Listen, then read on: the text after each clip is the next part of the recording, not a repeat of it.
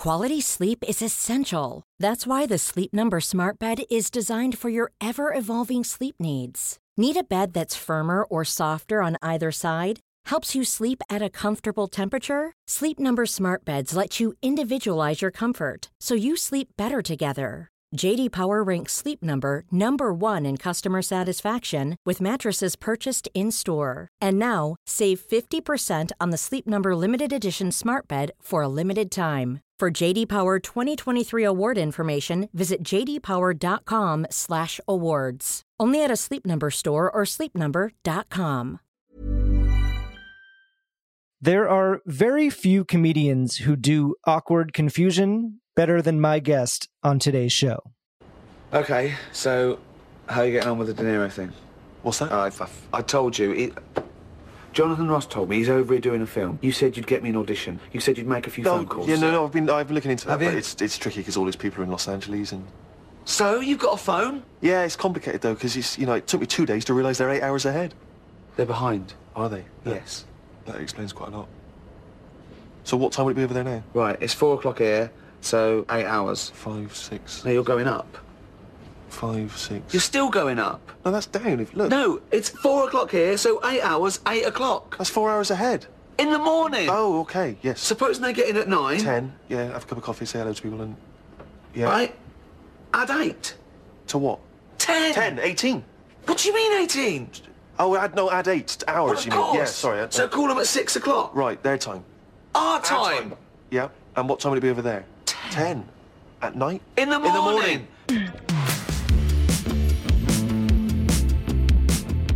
This is The Last Laugh. I'm Matt Wilstein from The Daily Beast, and that was the great Stephen Merchant doing what he does best in Extras opposite his longtime comedy partner, Ricky Gervais.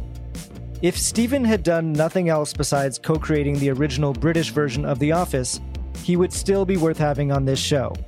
Of course, he has done so much more than that in the 21 years since that iconic and highly influential mockumentary show premiered on the BBC.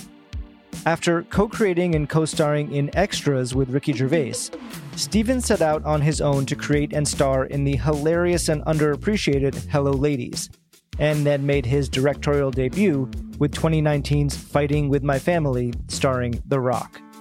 Now, Stephen has taken on what might be his most ambitious project yet. The Outlaws is a sort of crime thriller series for the BBC and Amazon that he created with director and former prison inmate Elgin James, and co-stars in with, among others, Christopher Walken. So, as you can tell, we had a ton to talk about, and I'm so glad he was able to join me from across the pond for this episode. Here's me with Stephen Merchant.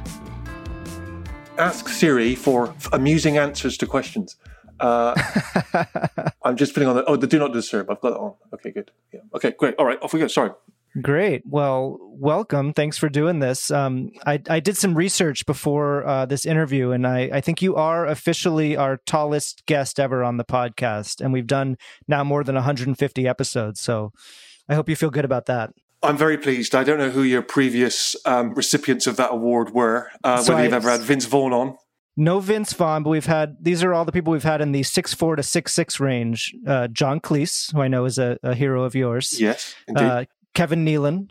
Yeah, right, yeah. Pete Holmes, who has you close, and Gary Gulman are all pretty tall. But none of them get to the 6'7"? None of them get to 6'7". They're all in the 6'4" to 6'6", I believe. And then the only person I found taller than you in the comedy world is Brad Garrett, who's 6'8", but I haven't talked to him yet. Damn it, Garrett! I thought I was going to take the title. But so on this podcast, you take the title, but he's still out there to beat you. There's a couple of tall comedians here in the UK. There's a guy called Greg Davis, who I believe is also 6'8", who just tips me, which makes me angry every time, I see his face. Yeah. The other one I thought of was Blake Griffin, the basketball player, is also dabbled in comedy. So he could count as a comedian. Well, and as a short person myself, I'm glad that we're doing this on Zoom and not in person, because it's a little less intimidating for me. But well, I try not to lord it over people when I'm with them. Yeah, that's good. Well, yeah, I'm so excited to talk to you, and I want to start with this new show, The Outlaws, which I just got to watch the entire series, the 6 episodes, and really, really enjoyed it, and found it, somewhat surprising coming from you. It's very funny, but it's also very much a drama, even a thriller at times, and really compelling. So let's just, starting there, how did this show come to be? Well, I appreciate you saying that, and I also, I'm in a sense pleased that you've acknowledged that the sort of it surprised you in some ways, because I think that was part of the intention. Was that the idea was that perhaps you sort of started expecting a comedy, and that sort of like the frog being boiled slowly in a pan of water, you don't realise that sort of things have heated up until you're sort of midway through the show, and you realise, like you say, that there's a thriller side to it, and hopefully there's some dramatic stakes, and also some sort of emotional investment in the characters and so on. And I think that's sort of partly because that's the sort of thing I like watching. And I think all of the things I've been involved with in the past, right back to when we did the British version of The Office, was that there was always a sort of whiff of drama of the human stories there, that we weren't always just chasing the laugh, that if a scene needed to end without a laugh or with a beat of emotion or with an awkwardness or whatever it might be, that we were sort of happy to go there. And that's something that I've tried to continue through my career, is not feel the sort of the burden of the punchline always. And I know that can sometimes sound like sort of just lazy comedy writing, but I think to me it's just sort of not feeling that you have to chase that at every moment, and that you can just let scenes unravel and do different jobs at different times, and the audiences are sort of sophisticated enough that if they're there for humor, some more will come along eventually. And so, like I say, it's sort of always been something that sort of I've been a fan of. But I think what I haven't done before is an hour-long TV show, and also something which dabbles with genre, as you mentioned. In this case, the sort of thrillery element, and that's again just something that I'm a big fan of, and it's something I love watching. It's a thing I'm a fan of in movies and in TV shows, and it's sort of my go-to if I'm looking for some sort of enjoyable Wednesday night entertainment. And so I just sort of fancied the idea of being in that realm as well, and ended up pairing up with this excellent writer called Elgin James, who is also a co-creator of a show called Mayans MC. And Elgin and I, on the surface, don't seem like obvious kind of writing buddies. He has a much more crazy and sort of exciting life than me, or has had.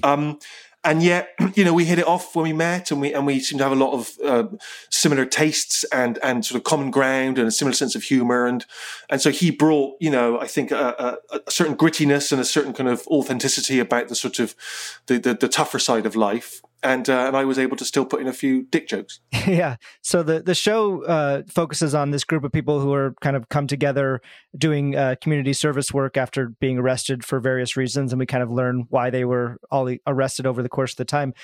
Your partner Elgin James on the show did actually spend some time in prison. Is that part of what made you want to work with him on this particular subject matter? Well, he was in gangs in his early life, and then as you say, did subsequently do some prison time. Although that's long past him now. But I didn't know that when I met him. I simply said to my agents, "Is there someone?" I said from the other side of the tracks, I think was the phrase I used, who you could introduce me to. So I didn't do any sort of due diligence on him, really. I just kind of met him for a coffee and hit it off, and all of that stuff I just discovered later, really, once we started collaborating. But it ended up feeding into the show and feeding into the sensibilities and our approach to it. Yeah, but it's interesting, because again, in all of the sort of partnerships I've had now, in the different creative partnerships I've had, the thing which you always seem to start with is just talking about things you like and dislike, movies you like, music you like, people you like and dislike. And I think that finding those sort of common grounds is what makes you feel instinctively like you can work with this person, because there's a shared sensibility. And again, despite Elgin's very different background, I've done very little prison time. Yes, if I'm honest. Yes. But despite that, like I say, we hit it off enormously. Yeah, your character on the show, I would say, starts off pretty unlikable, especially when you find out, sort of why he was arrested and just the way he comes into this world. Bit nervous. This is my first time. Not sexually. I mean, with a prostitute, with a lady of ill repute. You got the money, love? The money? Oh, yeah, sorry. I find the evenings quite lonely since my wife left, if you're wondering why. Hurry up, love. I just quite like to get back from Match of the Day. Oh, yeah, sorry. So what happens now? Oh, straight to it. Was your business affected much by coronavirus? Must be quite hard to do this when you're wearing a face mask. Is that a fun thing for you to do, is to sort of start low and try to sort of dig yourself out of that hole and make him, make us love him by the end of the series? Well, I think one of the when Elgin and I were first talking about this idea, and it originated because my parents here in the UK, when I was growing up, did actually supervise people doing community service. They were in charge of them, and they would make sure that they had to sort of paint the fence or pick up the garbage or whatever they were assigned to do. And so I always thought, even from a young age, that it seemed like an interesting area for something, because they would tell me about these real life people that they dealt with, and they were always from such disparate walks of life that you wouldn't find that group of people sort of anywhere else. The sort of the businessman who'd got caught drink driving, and the kid from the wrong side of the tracks who'd been doing a bit of pot dealing, and someone who'd broken some kind of curfew or whatever it was. And so you'd have all these unlikely people of different ages and different ethnicities and different backgrounds forced literally to work together, and that seemed like a kind of rich sort of precinct, if you like, for a comedy or a drama or something. Definitely, yeah. But so as Elgin and I were talking about it, we were also very much aware that we were writing as Trump was coming into power, and here in the UK, Brexit was on everyone's mind. And the country, both our countries, felt very divided, sort of politically and socially. And we, I think, are quite optimistic people, and we felt like the thing that we were lacking was this sort of was a sort of common ground, was a kind of that people recognizing each other's common humanity, that everyone has started to sort of pigeonhole other people. Well, they're pro Brexit and I'm not, so I hate them all. And we thought, well, that can't be right, because my dad's pro Brexit and I don't hate my dad, so there must be something that could unite these people. And so part of the idea for the show was to take what are on the surface archetypes, the extreme right winger, the extreme left winger, or whatever it may be, and some of whom you probably disagree with politically, some of whom you may not like initially when you first meet them on screen. And our job, in a sense, was to see, could we peel back the layers enough that over time you might start to empathize with them or root for them, or even just, I don't know, see their side of the story. And that seemed like an interesting challenge that we were trying not to preach to the choir. We sort of felt like we wanted a character for everybody to like and everyone to, and also to dislike. So that was so similarly with my character as well. And then, of course, you have Christopher Walken in the show, which is a huge get. He's so great in the show. How did that happen? How did you convince him? Did he need convincing to take on this role? Well, from the early days, we always liked the idea, because the show is set in the UK and in a small town of Bristol where I grew up. We always liked the idea of a kind of sort of a character that landed in that world that felt exotic, the man who fell to earth, that you wondered who was he. He brought a sort of enigma and a mystery to him. Yeah, no one has more mystery and enigma than Christopher Walken, right? There you are, right? So he seemed like the number one choice for that, and so we made contact with him, and he doesn't do the internet or mobile phones, so I flew to Connecticut to see Chris, and I sort of drove out into the depths of his house is kind of in the middle of a forest, and I'm thinking, is this right? It feels like, who's going to open the door? Like, is this going to be the Unabomber, or is this going to be Chris Walken? And there he was, and he welcomed me in, and he was, very welcoming, and he said, the first thing he said to me, I can't do a Walken impression, but the first thing he said to me was, would you like some omelette? I was like, yeah, sure, I guess. So I had sort of half an omelette, and then we spoke, and Chris is very thoughtful, very considered. He's quite happy to just to sit in silence as he stews over an answer or a question. So he would ask me about the character, he would ask me about Bristol, the origin of the show, and then I would give him an answer, and he would just muse on it, and he would just go silent, and we would just sit there in his house, just looking out at this kind of snowy, it was in February, this kind of snowy forest, and then he'd ask another question, and then I'd answer again, and he would go quiet, and after a while, it was a bit like having a Zoom conversation in person. You were never quite sure if he was buffering.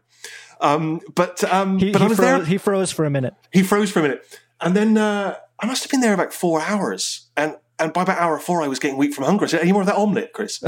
and he said, yeah, sure. And I ate a bit more omelette. And anyway, I left him to it to sort of stew on it. And the next thing I knew, he said, yeah, I'm up for it. And I did subsequently read an interview. He said that when Steve asked for me for a second piece of omelette, I knew I had to work with this guy. So if you want to work with Chris Walken, never turn down his omelette. He seems like he would be a very fun person to write dialogue for because he has such unusual line readings and approaches. Did you think about that, when you were writing for that character, and did he surprise you with the way he read any of the lines on the show? The only thing really that was a guiding principle for Chris's character was that I wanted him to sort of use some slightly archaic, sort of almost kind of jazz beatnik phrases, Yes. So he calls me High Pockets, for instance, and and he refers to a gun as an undertaker's friend, and just sort of these antiquated things because I imagine some reason that this character had like one time hung around maybe like jazz clubs in the 60s or something. I mean, that checks out. Yeah. So, but aside from that, no, I didn't write for the Chris Walken kind of rhythms of speech, partly because that's very much just him. That's his kind of, he'll put his punctuation in where he sees fit. So, you can't possibly anticipate how he's going to deliver a line. So, you write it with your own approach, and then he'll just do it his way. And what's extraordinary about it, because I think that the anxiety you always have when you're working with someone of that caliber and also that vintage is that you always hear those horror stories of those people that just sort of show up and kind of phone it in and do sort of one take and then I'm one take and I'm done. But Chris was not like that at all. He was still seemed as enthusiastic about acting as he must have ever been.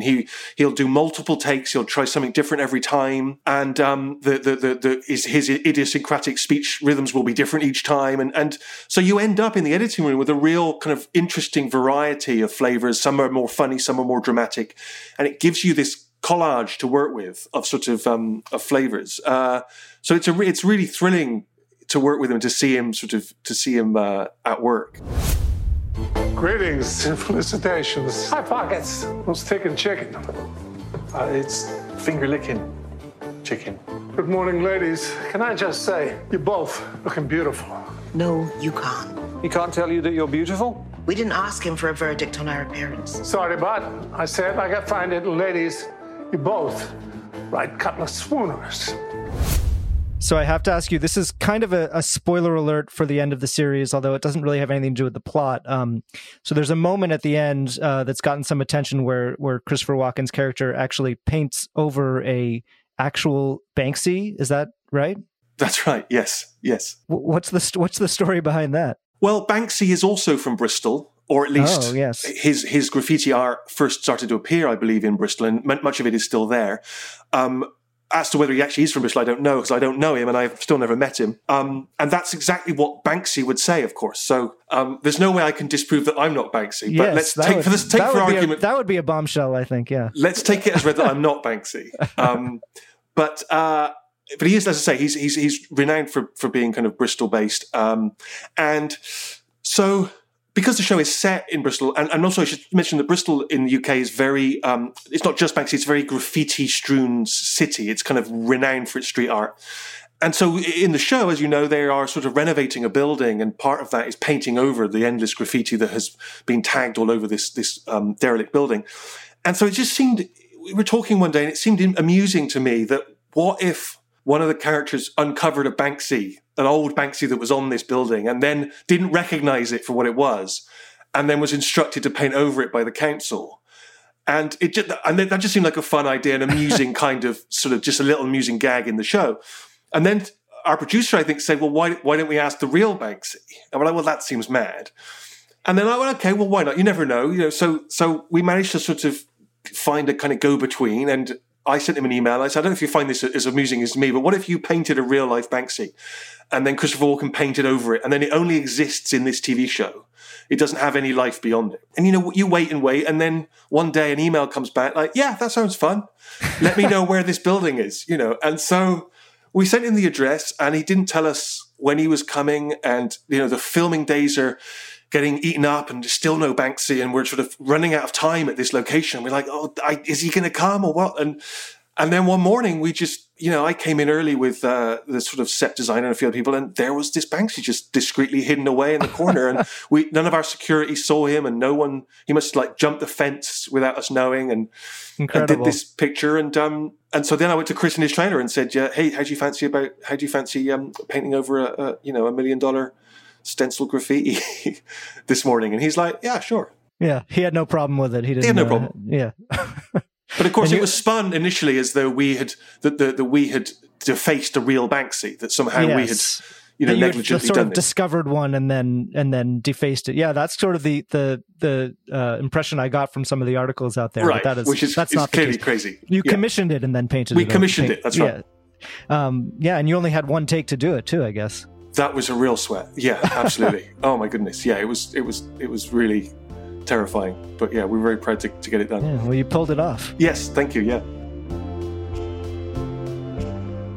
Coming up, Stephen takes us back to the early days of The Office and shares how he reacted when he heard some American comedy writers wanted to make their own version. A lot can happen in 3 years, like a chatbot may be your new best friend. But what won't change? Needing health insurance. United Healthcare Tri-Term Medical Plans, underwritten by Golden Rule Insurance Company, offer flexible, budget-friendly coverage that lasts nearly 3 years in some states. Learn more at uh1.com. I'm Sandra, and I'm just the professional your small business was looking for. But you didn't hire me because you didn't use LinkedIn Jobs. LinkedIn has professionals you can't find anywhere else, including those who aren't actively looking for a new job, but might be open to the perfect role, like me. In a given month, over 70% of LinkedIn users don't visit other leading job sites. So if you're not looking on LinkedIn, you'll miss out on great candidates like Sandra. Start hiring professionals like a professional. Post your free job on linkedin.com/achieve today.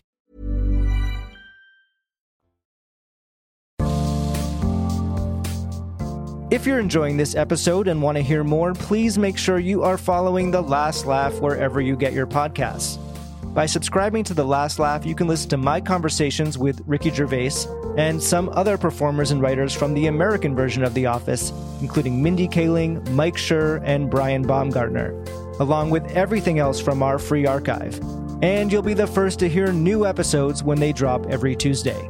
And while you're at it, please leave a rating and review on Apple Podcasts. Let us know how much you love the show and who you want to hear next. Now, back to Stephen Merchant. So I want to, go back to earlier in your career and talk about some of your comedy work as well, because this is really a podcast that focuses on comedy for the most part. So, going all the way back, how did you first get into the idea of making TV and your first show, which ended up being The Office? How did I get into that? Well, as you mentioned at the very beginning, I was a big fan of John Cleese growing up, who was from, I'm from this town called Bristol, and he's from somewhere called Weston-super-Mare, which is a sort of beach town not far from Bristol. And so he was a sort of local guy done good, and also very tall, as you mentioned. And I, for some reason, I was a big fan, and for some reason I found that quite inspiring. Like, for some reason, I don't know why, and it's weird. I don't know where this sort of weird arrogance came from, but I was like, well, this guy's quite local, and he made it in comedy. And so maybe I could. And I don't know why I had that self-belief. I just never lost that self-belief. And all the kind of knockbacks I had as a teenager, I never stopped thinking, well, John Cleese did it, which is crazy, kind of, I suppose. But I suppose, I guess I was sort of considered quite amusing at school, and I did some school plays that were sort of well received. And I think if you have those early kind of plaudits, oh, Steve's a funny guy, then I guess maybe you believe that you are the next John Cleese. And so I started doing some stand-up, and I had sort of middling success with it. And I suppose it was only as I started to do things more professionally, and you had those occasions where people didn't find it funny or entertaining or interesting, or you were, booed during a stand-up gig. Not booed necessarily, but, you were heckled or people didn't laugh. Only then did you realize, maybe I'm not John Cleese. Maybe it's just not as easy as it seems. But by that point, I was sort of on the road, I suppose. So I just kept doubling down. And then I met Ricky Gervais, a radio station where we both worked. And we hit it off again, like I mentioned with Elgin, just sort of similar tastes and similar sense of humor and similar likes and dislikes. And, I think for some reason in my mind, had always thought, well, I'd love one day to make a comedy show as great and as brilliant as John Cleese's Fawlty Towers, which was still and remains, a kind of, a huge sort of legendary show in the UK. And so that was always in the back of my mind. And then I met Ricky, and through sort of, odd circumstances involving a sort of BBC training film, we made a little, what turned out to be almost like a demo tape of The Office. And then the next thing you knew, we were making the series, and then the show was a slow burn here in the UK. And famously, there was a test audience screening, and it scored the lowest at the BBC. The only thing that ever scored lower was women's lawn bowls, which I didn't even know was televised. I didn't even know what it is. But yes, The Office was number 2 in terms of the lowest audience feedback. But slowly here in the UK, it built up a following, and became more and more successful. And then the American version obviously spun from that, and off we were, really. So, there was an ambition there, certainly, to make a sitcom and to do comedy and be involved with it. But the route I ended up taking was not perhaps the one I had planned. Yeah, I wonder if it scored low because some people actually did think it was a documentary, right? That was the reports at the time that people really thought it was real, and which is sort of what you guys were going for, right? Well, that's right. Well, actually, funny enough, I was on a train when the first episode had aired the following day. And because I wasn't in the show at that point, no one knew who I was. So I was sat opposite 2 women, and one of them said, "Did you see that documentary last night on the BBC about this office? The boss was absolutely hysterical." And her friend said, "Oh, no, I think that was a sitcom." And the first woman said, "Oh, wasn't very funny then." And her opinion on it completely changed as soon as she knew it was fake, even though she just said it was hilarious. So, and I think there was that feeling that a lot of people did watch it and say, "Well, I don't know why this is supposed to be funny." And I can't argue with them, really. I mean, I do think it's, I wonder if it's because you were doing something so different. You said before you didn't always want to end on a punchline, and you wanted to let it sit in the awkwardness or the real, which was something that was really different when you started doing it from what was on TV, right? Well, yeah, you're right. And I think because we were quite influenced by films, like This Is Spinal Tap, and Woody Allen had made some sort of faux documentary films. And I also, I don't know if this is of interest or not, but when we were growing up in the UK, MASH obviously was a big show, but MASH, when it was shown in England, did not have a laugh track. MASH was audience free. And so I would watch that, and I thought it was one of the funniest and yet most desperate, kind of bleak existential comedies about people sort of laughing in the face of a fruitless, godless universe as a teenager, thinking this is really profound. And only when I went to the US, and I saw it on, US TV with a laugh track, did I think this is insufferable. Because suddenly Hawkeye seemed smug, whereas when I saw him, it really did. Whereas to me, he seemed like a guy just sort of having to make jokes through desperation. And so again, I think things like that were a big influence. The sort of non-laugh track version of MASH, the idea of sort of a sitcom where people are making jokes sort of slightly out of desperation. And so I think perhaps we didn't realize, it didn't seem as unique to us because of our influences as perhaps it did to some viewers. People see me and they see the suit and they go, "You're not fooling anyone." They know I'm rock and roll through and through. But that old thing, live fast, die young. Not my way. Live fast, sure, live too bloody fast sometimes. But die young, die old. That's the way. Not orthodox, I don't live by the rules. Obviously it has had, the style was relatively new when you were doing it, but has had this huge impact on TV comedy, including up to now. I don't know if you've seen this new show, Abbott Elementary, that's very popular, here in the US. That's a sitcom that is definitely influenced by The Office, and I think the creator Quinta Brunson has talked about that. Right? No, I haven't seen it. It's really, really good. Have you noticed that? Have you seen how TV comedy has really changed since The Office? Well, it's funny. I did a guest spot on Modern Family, and that's another one that was certainly influenced by it. Right? Well, I think it's a great show. I really enjoyed the show, and I was very happy to be part of it. I really love that cast and the show and the writers. It's a real pleasure. But I was there, and one of the script supervisor said to me, "Hey, well, the unique thing about our show is it's like a fake documentary." And she didn't know who I was, and I was like, "Oh, no, good, interesting, yeah." But I think it's funny, isn't it? It's almost. I remember when we first developed the American version, one of the questions we had for Greg Daniels as he was developing it was, "How is this going to run and run as a documentary. I mean, it's just crazy, right? It doesn't make sense that it's going to be on for years. And has it ever been aired? And have the people on the show become well known? Like how? And Greg had a very good point, which was that at some point the style will just become the sort of style of the show, and people will stop questioning. You don't think about it, the documentariness of it, and I think that's probably what's happened with those other shows as well. Is I think it's just become a kind of format now, hasn't it? It's just a style, along with other styles, and no one was wondering about when the Modern Family documentary was coming out. That's right. And whereas when we were doing ours, Ricky and I were very obsessed about trying to remain as true to the documentary conventions and rules as far as we could. So we became obsessed about what people would say in front of the camera, and if they were saying things that they would never say in front of a TV audience, they had to be being spied on through a window or long lens camera. And we got ourselves in all kinds of knots, so we never really went home with the characters, and we never saw behind the curtain, as it were. Whereas, the American Office and other shows, they quickly abandoned that rule. Went home with the characters and all kinds of, broke all kinds of rules, and no one cares. As Greg said, people just accept it. Yeah, we've had a lot of people on this podcast over the years who either were involved with the American Office or auditioned for the American Office. And the story that I've heard over and over again is when the news sort of first started coming out that there was going to be an American version, everyone who loved the British version thought, oh, that's a terrible idea. That's not going to work. That's, why would anyone want to do that?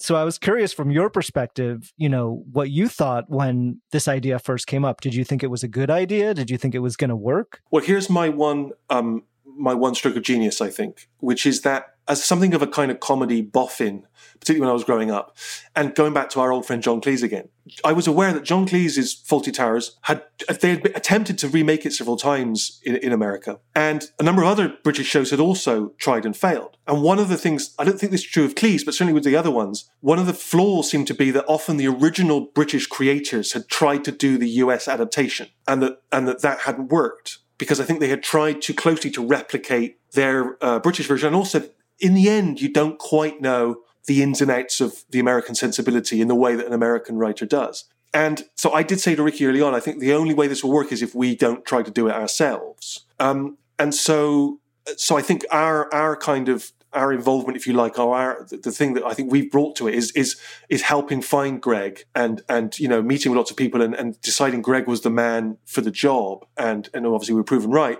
and leaving him in a sense to do it. And we helped where we could, and we gave as much thought and feedback on why we chose particular characters we chose and the flaws of the documentary style and all these things. We gave them sort of offloaded all this information, but then tried not to meddle.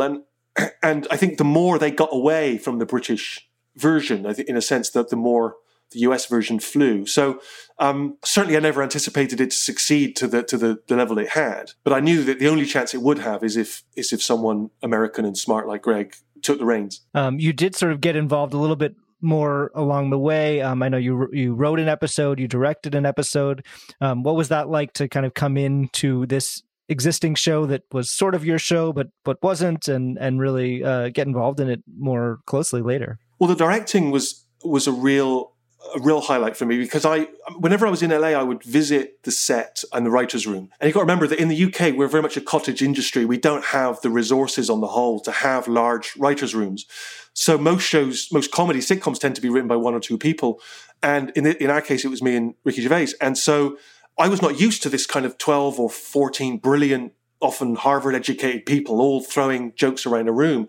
So I would go there and I would just sort of sit in awe, just as a kid in a candy store. It was so much fun just to be in that environment and just to hear the creativity, to be able to sort of throw in a thought here and there. And because you didn't really, you weren't like the novice writer who was just desperate to make a good impression. You were like, hey, I'm the conquering hero from England. Remember? I'm kind of your boss. So I would just, I could swagger in and be there for half a day. But I loved being there and I loved that atmosphere. And so I was very excited to direct an episode, and we went there and spent some time with the writers. And I got kind of slightly addicted to that sort of American production process, really, of the writing room, and the set is just down there, and they're sort of writing and then they're filming it, only moments later. And I don't know, there's a kind of, there's a factory to it that's really exciting to be part of and very immediate.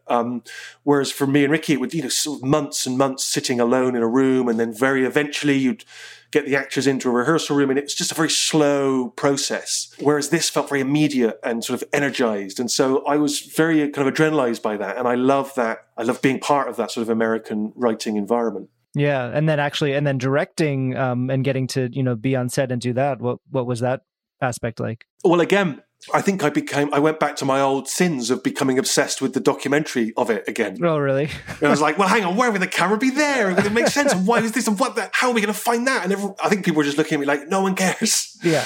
But it was a joy because I got, I think again, our cast in the UK were absolutely terrific, but, equally, people like Steve Carell and John Krasinski and all of that cast are just so effortlessly talented that, you just really just sort of wind them up and watch them go, really. You don't have to, there isn't much directing involved. It's just sort of sitting there and trying not to laugh.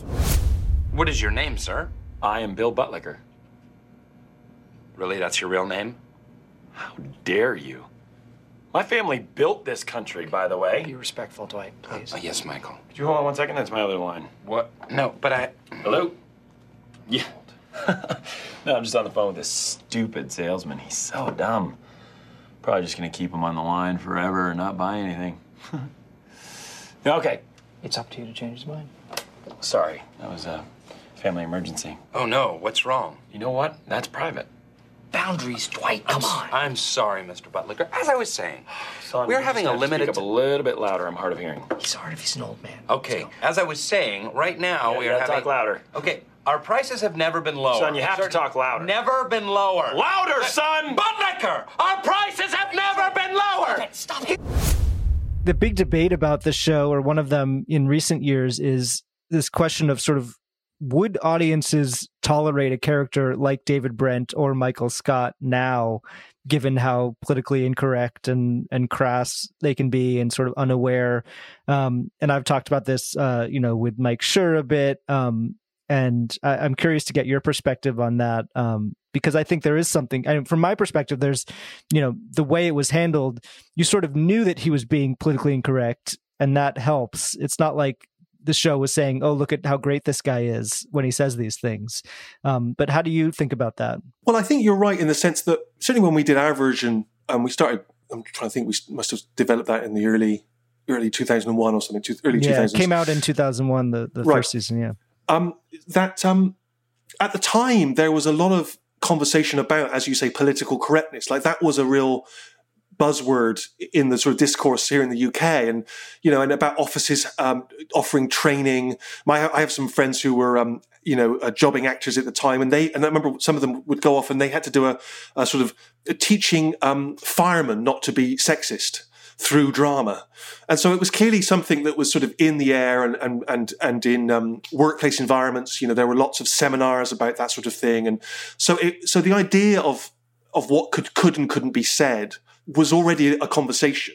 And so our show was a comment on that and about someone who is trying to adapt to this new reality and isn't fundamentally able to. There's a juxtaposition between his innate sensibilities and what he wants to be and how he wants to perceive himself, or how he wants to be perceived.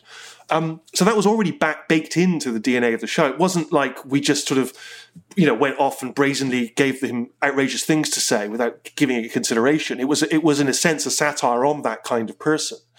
I think the difference now is that even to deal with some of those subjects within a comedy, even if you're trying to do it from a satirical place or from an observational place, seems to be more dangerous, if you like. It's somehow more sensitive now to go into even the territory that we explored, even if you're, as I say, coming from the right place. And I think that's the big difference now, is whether commissioners or audiences would accept that as soon as you go into, if you like, mischievous, controversial areas, that whether they'll come with you on that journey, or whether there will be too many people that will just be immediately, scared or alarmed or offended at the very mention of a word or a subject.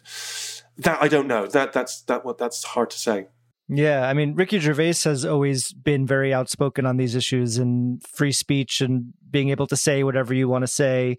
Do you feel like you two were always on the same page about those things, or were there disagreements about sort of how far to push things ever on any of the shows that you did? I've always said that I feel Ricky has a little bit more of a punk rock sensibility than I do. I think he's sort of a little bit more, he's braver in a sense and a little bit more willing to kind of, to sort of to kick at the system than I am. I think I'm sort of more keen to be, I'd like to be let into the establishment, please, whereas Ricky's happier to give the finger to the establishment. I agree with him in the sense that I don't think there should be any limits to free speech, but I do feel, at least from my perspective creatively, that I need to be able to sort of justify the territory that I go into or that we go into. And so there were probably occasions where we policed ourselves, but I don't know that it always fell to me. I think it would swing back and forth, really. I think, we made sure there were no rules in the writing room, and sometimes we would come up with an idea that was hysterical to us, and then both arrive at the thought that was probably too much or couldn't be justified or whatever. But at the end, we were not trying to be irresponsible with that show. We felt like we were trying to make a point, a small point. So I don't remember us ever kind of getting into an argument about that. We just cannot say that, and us arguing. I think it was always quite clear to us if it could go in or not. I don't know if you're aware of this, but there are a lot of rumors out there of a falling out between the two of you, maybe because you haven't, created a show in a few years. Is there any truth to that? Do you still get along well, or are you aware of that? I'm aware of that, but no, I get on perfectly well with Ricky. I think we just started doing slightly different projects. I started doing stand-up, or I returned to stand-up after a long time, and that led to my show Hello Ladies, which I ended up developing in the US with two guys that I'd met in that writer's room in the office. And, Ricky he had a couple of other projects, one of which was called Derek, which he was sort of doing at the same time I was doing Hello Ladies, I think, or thereabouts, or we were in development at different times. And so we just sort of got out of sync, really. And it's just, I've had enormous success and fun in working with Ricky, but I was starting to enjoy working with different people and different collaborators and finding sort of new territory that I don't think would necessarily have appealed to Ricky. And so we just sort of drifted apart creatively, really. But we certainly never had any big, falling out or big argument or anything like that. Yeah. There was a tweet that you sent that appeared to be some sort of swipe at Afterlife, his show, which everyone was pointing to. That's a very unfortunate incident, because I've never seen Afterlife. And I don't mean that because Ricky and I used to joke that we never watched each other's stuff, because we just never paid attention to it. Even when we were in the midst of things, because it's quite good. Oh, I'm sure.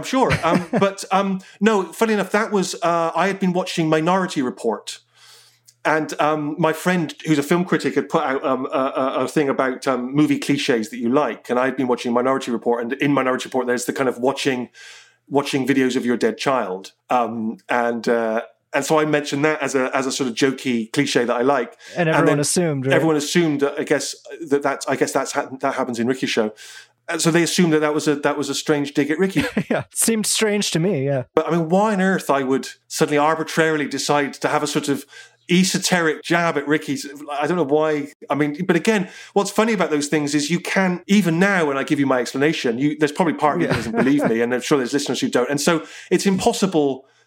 There's no way I can combat your assumptions, and so it is what it is, really. But no, certainly, I've said jokes at Ricky's expense, throughout my career, so why I would suddenly choose this like slightly odd left field way of having a dig at Ricky, I don't know. Strange. I don't know what part of me has suggested to people that that's how I operate. So you mentioned Hello Ladies, your HBO show, which I really loved, and I feel like is kind of underappreciated and maybe not talked about as much as it should be. And that was sort of your first big solo thing that you did on TV without Ricky, right? Yeah, and I'm very proud of that show. I think I do think it's a bit of an underrated gem. I mean, I know I would say that, but you're a little biased. But I am biased, but I really feel like there's some really great stuff in that show, and again, working with Lee and Jean, who were writers from The Office, we had an absolute ball doing it. And again, I had a little sort of writer's room, and I was, again, I was able to enjoy that kind of the process of the American. The American model more on that. That's right. And So I really am very proud of that show. And as you can see from this poster behind me. And and it sits there, and every day I get a tweet that someone's just discovered it for the first time, which is one of the great things I think about living in this kind of digital age, is that sort of nothing disappears. It's all out there. I think, what do they call it, the long tail, that sort of 20 years down the road, someone can discover things. And so I love the fact that people keep on unearthing it. Hello, ladies. My name is Stuart. With me, my best mate, Wade. Right there. Hi, Wayne. Wade. Yeah, as in Roe versus Wade. It's a famous case about a woman's right to terminate. They know what it is. There's no need to bring up abortion until we need to. My wife just asked for a separation after 11 years. It's getting a bit gloomy again straight away. Maybe head to the bar. Get some drinks. No, that's Please, okay. ladies, it's our pleasure. Get to the bar, sir. Off he goes, one of the good guys. Unfortunately, he's forgotten how to talk to beautiful women. I, however, have not. Good evening. Where are you guys from? From here. Can't do anything with that. What about yourself? Seattle. Seattle. I love Seattle. You spent time there. Never been. I feel like there's this theme of humiliation that runs through your work, and especially present in that show and that character. Is that something that you think about a lot in terms of what's funny about it? Someone once said to me in an interview, "Do you think the reason you went into comedy is to control when people laugh at you?" Yeah, that's a common perception. Yeah. And there might be some truth in that. I mean, I was very tall, as you mentioned, even from a very young age, and so probably very self-conscious. And I feel like over time I've embarrassed myself in a number of humiliating ways, in very public ways.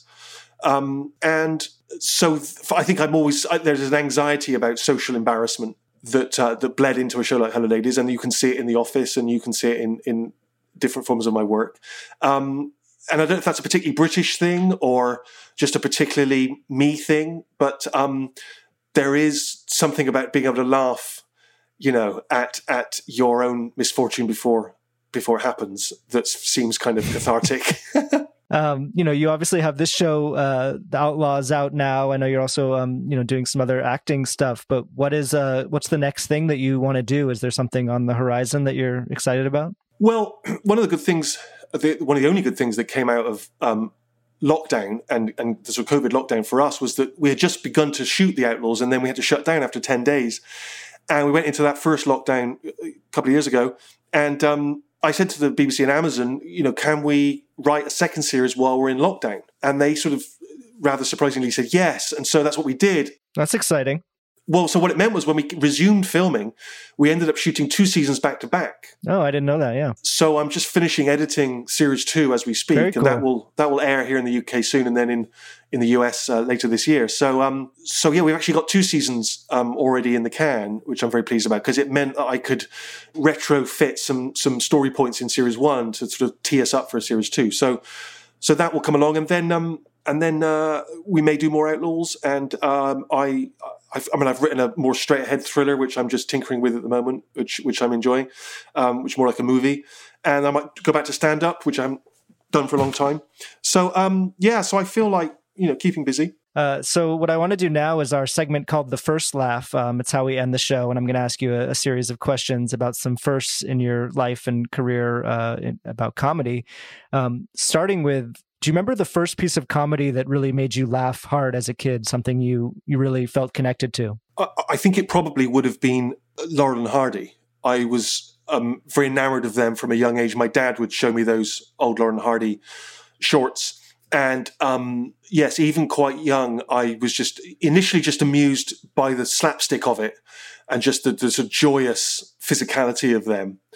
And over time, and even as I got slightly older into my early teens, I think I began to appreciate the kind of characterization and sort of Oliver Hardy as that slightly pompous sort of southern gent, and the way that he would take off his bowler hat and kind of swoop it into his arm as he would and ring a doorbell with a real finger flourish, and all these little bits of business that were so elegant and refined, and I wondered how they developed those, because they must have come from somewhere, and so I think they were a big formative influence on me, and also I think on Ricky, because as you'll see in The Office, all those times where Martin Freeman or subsequently John Krasinski would look into the lens as if to say, are you getting this?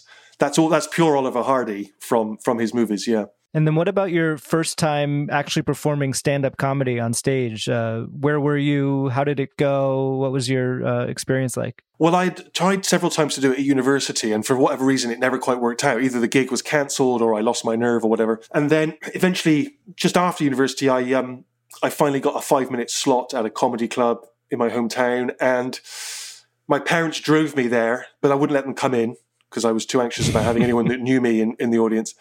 At the time, I think I was probably very influenced by people like Eddie Izzard, so it was quite a sort of slightly surreal stream of consciousness.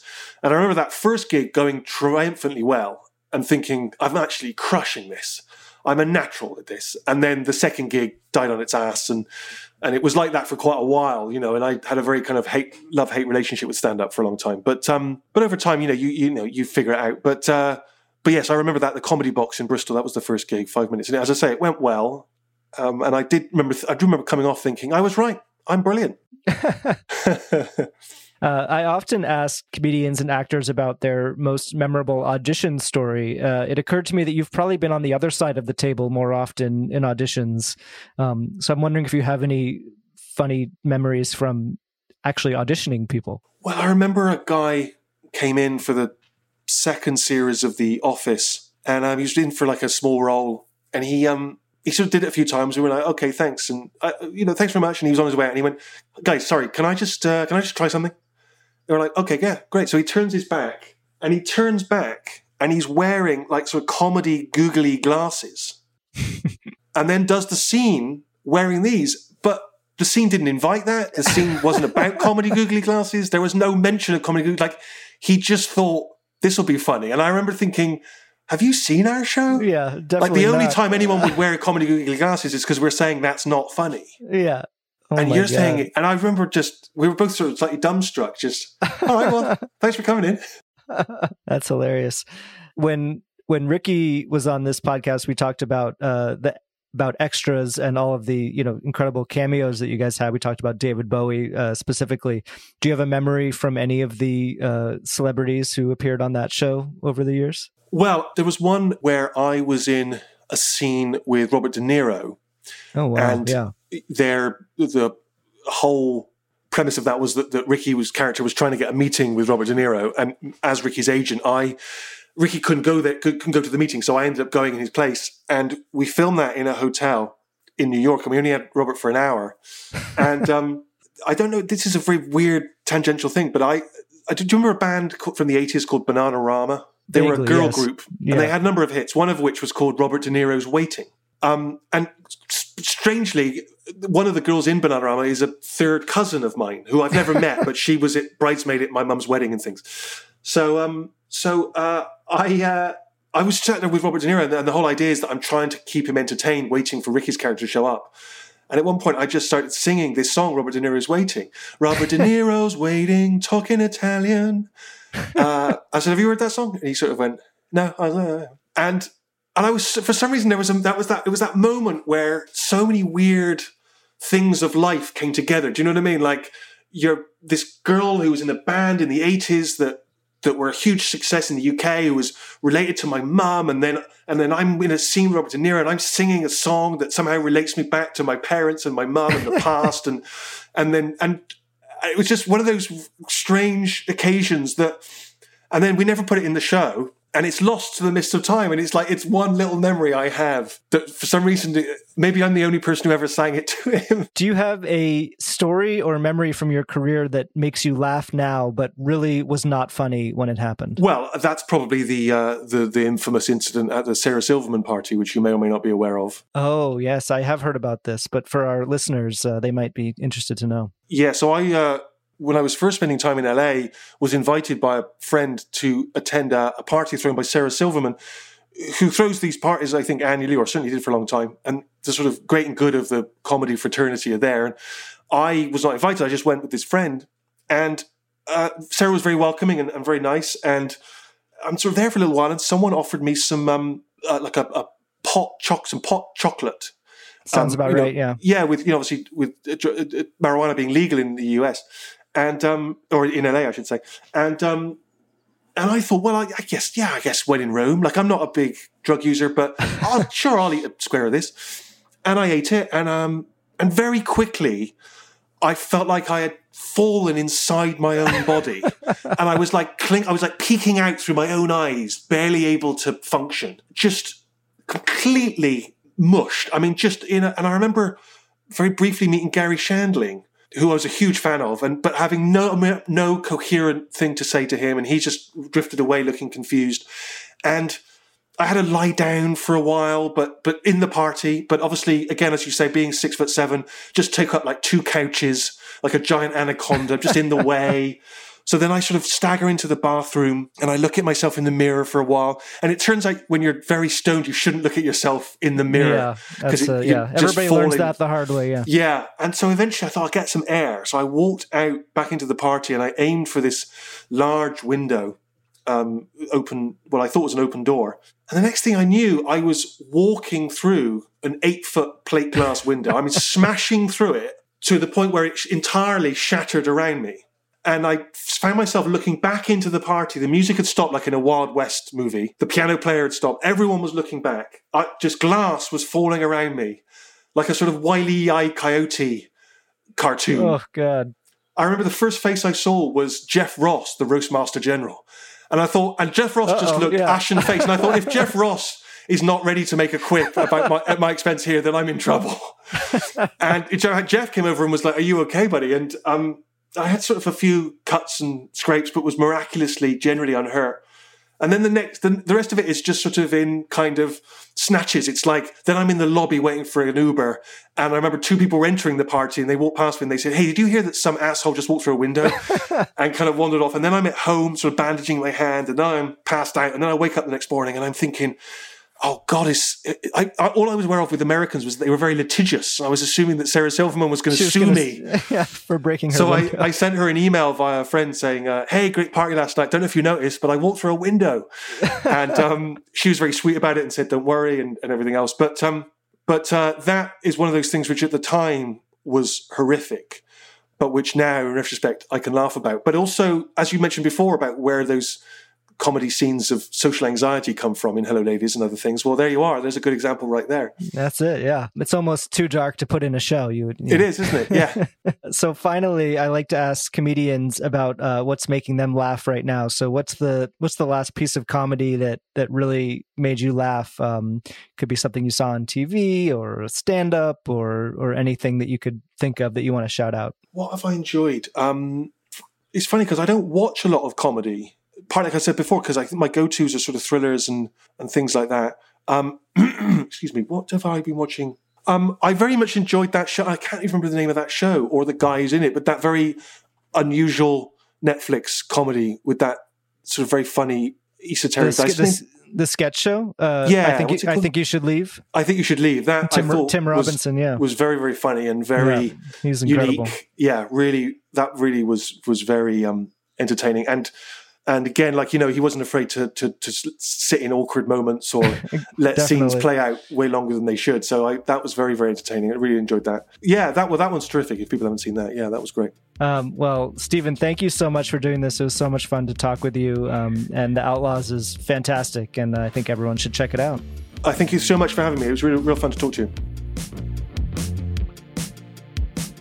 All right, I want to thank Stephen Merchant again for being my guest on this week's show. All 6 episodes of The Outlaws are streaming now on Amazon Prime Video, and I definitely recommend you check those out if you haven't already. If you want to support The Last Laugh, please help us out by leaving a rating and review on Apple Podcasts. We want as many people to hear this show as possible, and you can help by spreading the word and sharing it with your friends. You can find me on Twitter at Matt Wilstein and at thedailybeast.com. And if you're not already, please follow at Last Laugh Pod on Instagram, where you can see photos and videos from all of our episodes and see who is coming up next week on the show. The Last Laugh is distributed by Acast for The Daily Beast, with audio production by Jesse Cannon. Our theme music is by Claude, who you can find on Instagram at claude.mp3. You can find this show every week on Apple Podcasts, Spotify, or wherever you listen to podcasts. And as always, you can find show notes and highlights from each episode on thedailybeast.com. See you next week.